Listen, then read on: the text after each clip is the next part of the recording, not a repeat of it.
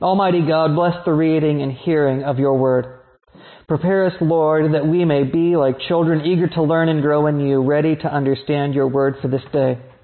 As your scriptures are read, as your word is heard, let the utterances of our mouths and the meditations in our hearts be acceptable in your sight, O Lord, by your Holy Spirit and your holy church. And let God's people say, Amen. Our reading for today comes from Malachi, chapter 3, verses 1 through 4. See, I am sending my messenger to prepare the way before me, and the Lord whom you seek will suddenly come to his temple. The messenger of the covenant in whom you delight. Indeed, he is coming, says the Lord of hosts. But who can endure the day of his coming, and who can stand when he appears? For he is like a refiner's fire, and like fuller's soap.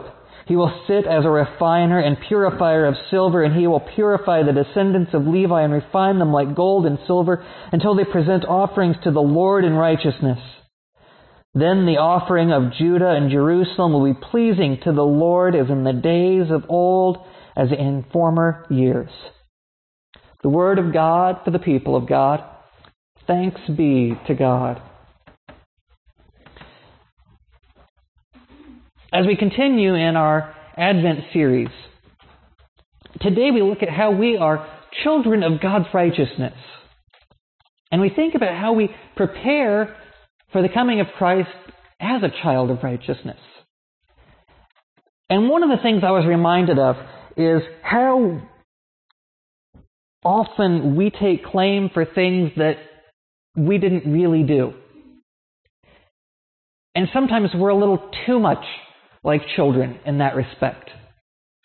That when I think about the way that kids handle things, if they make something, that if you go and you're going to be making sure it's cut out, it's the right shape, and you get everything set up, and you help show them how to color, and you help show them how to write their name on it, and you help them every step of the way, and when they're done, they hold it up and they go, "Look what I made."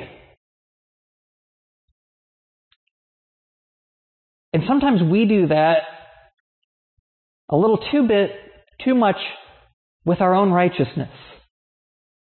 We say, "Look at me and look at all the good I have done. Look at me and these things that I have accomplished." Forgetting that it was God that was there every step of the way going, no, don't go this way, go that way. No, don't do that. You're going to get yourself in trouble. That it's Christ every step of the way being there for us, reminding us of how we need to be doing good and guiding us to the good we can do. And often we get so caught up in wanting to exalt ourselves that we forget how we got to where we are. But I also started thinking about the way that kids are grateful.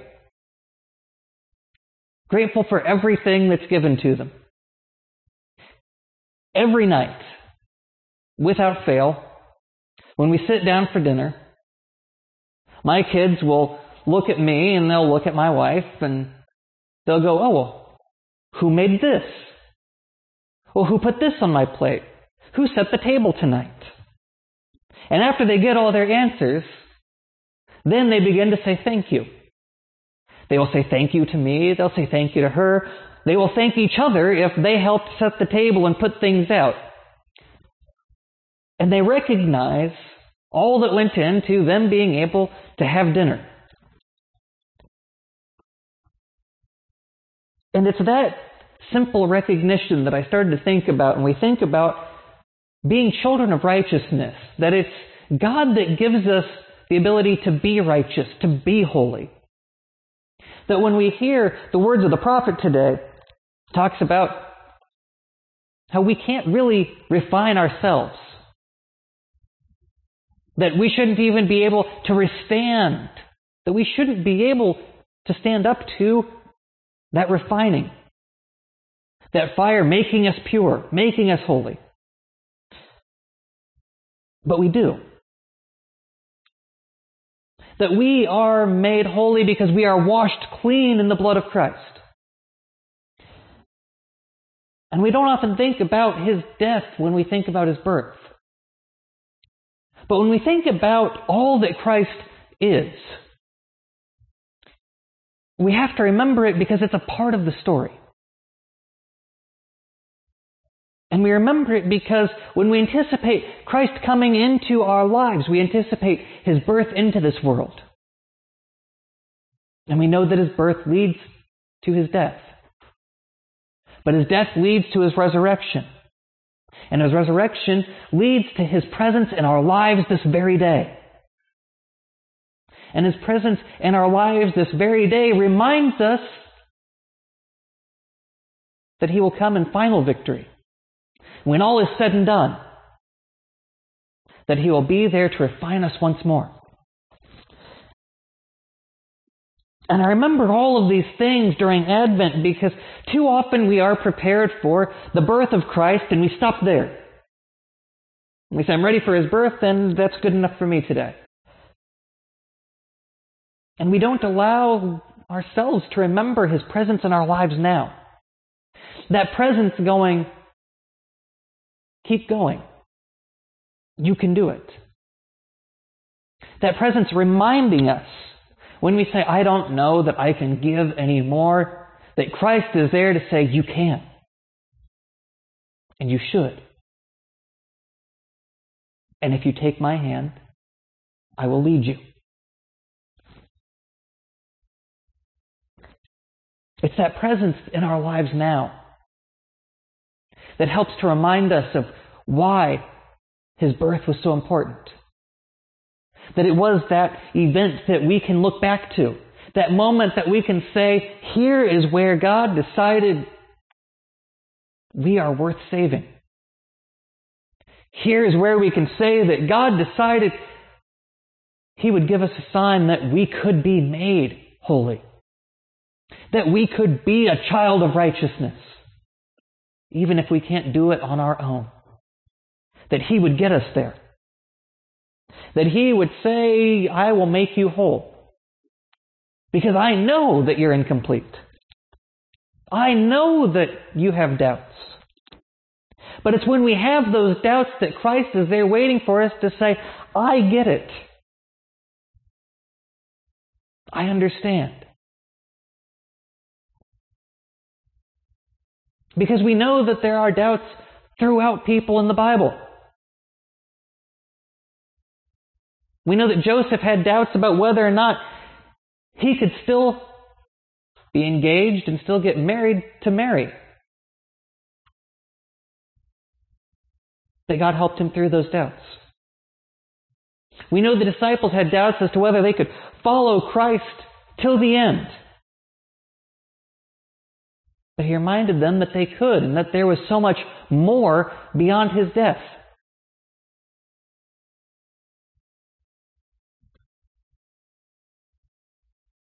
We are a people often so full of doubt that we forget that God knows that. And that God understands that. And yet He is still willing to help us along. He is still willing to help us get past those hurdles. That He never just leaves us alone and goes, well, you'll have to figure this out for yourself. Christ came into this world so that we could be saved.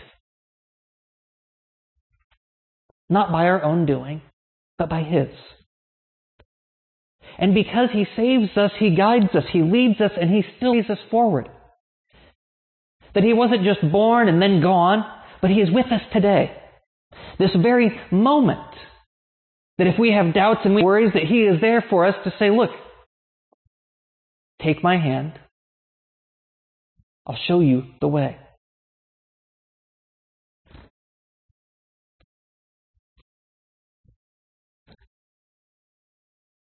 It's important that we remember all of these aspects of Christ. Because too often we get caught up in celebrating the birth and then we move on. And then we lament His death and we move on. And it's important to remember that He is with us. He is with us always. That He came to set us free. To free us from our doubts, to free us from our worries. But He can only do that when we turn to Him with our doubts. And when we turn to Him with our worries. That we turn to Him to let Him purify us. To burn away the confusion.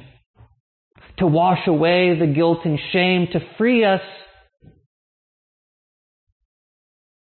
from our own condemnation. To remind us that His love is for us. That He loves us knowing we have doubts. He loves us knowing we have confusion. He loves us knowing we have failings. Because He loves us knowing that when we accept that love, that we can be made whole and that we can be made holy. As we light the candles, we bring light into this world and remind each other of the light that Christ brings into our lives daily. We are reminded of the light that Christ brought to the world with His birth, and we are reminded of the light that He will bring in final victory, finally casting out all darkness.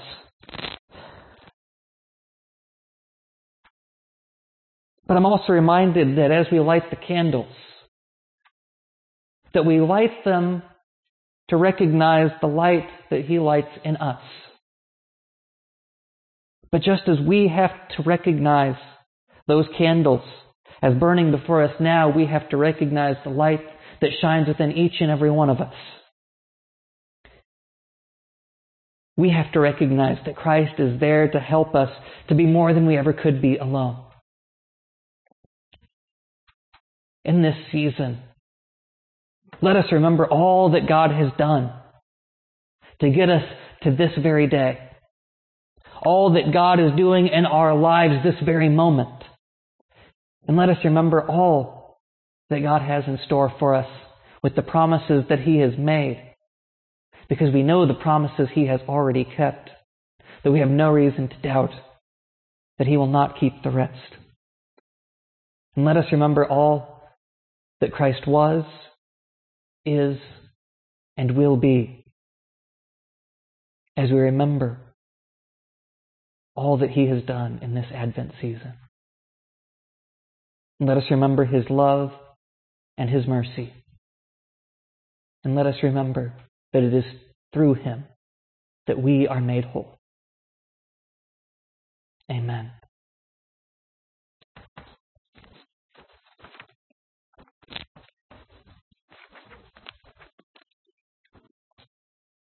If you'll join me on page 890 for our prayer of confession and pardon.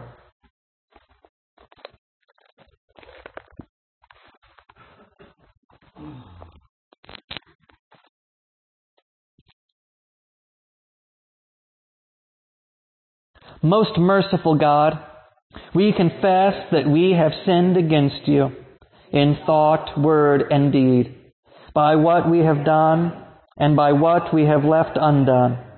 We have not loved You with our whole heart. We have not loved our neighbors as ourselves. We are truly sorry, and we humbly repent. For the sake of Your Son, Jesus Christ, have mercy on us and forgive us, that we may delight in Your will and walk in Your ways, to the glory of Your name. Amen. Almighty God, have mercy on you. Forgive all your sins through our Lord Jesus Christ. Strengthen you in all goodness, and by the power of the Holy Spirit, keep you in eternal life. Amen. And now, as God's children reconciled and forgiven, let us receive an offering for God's table.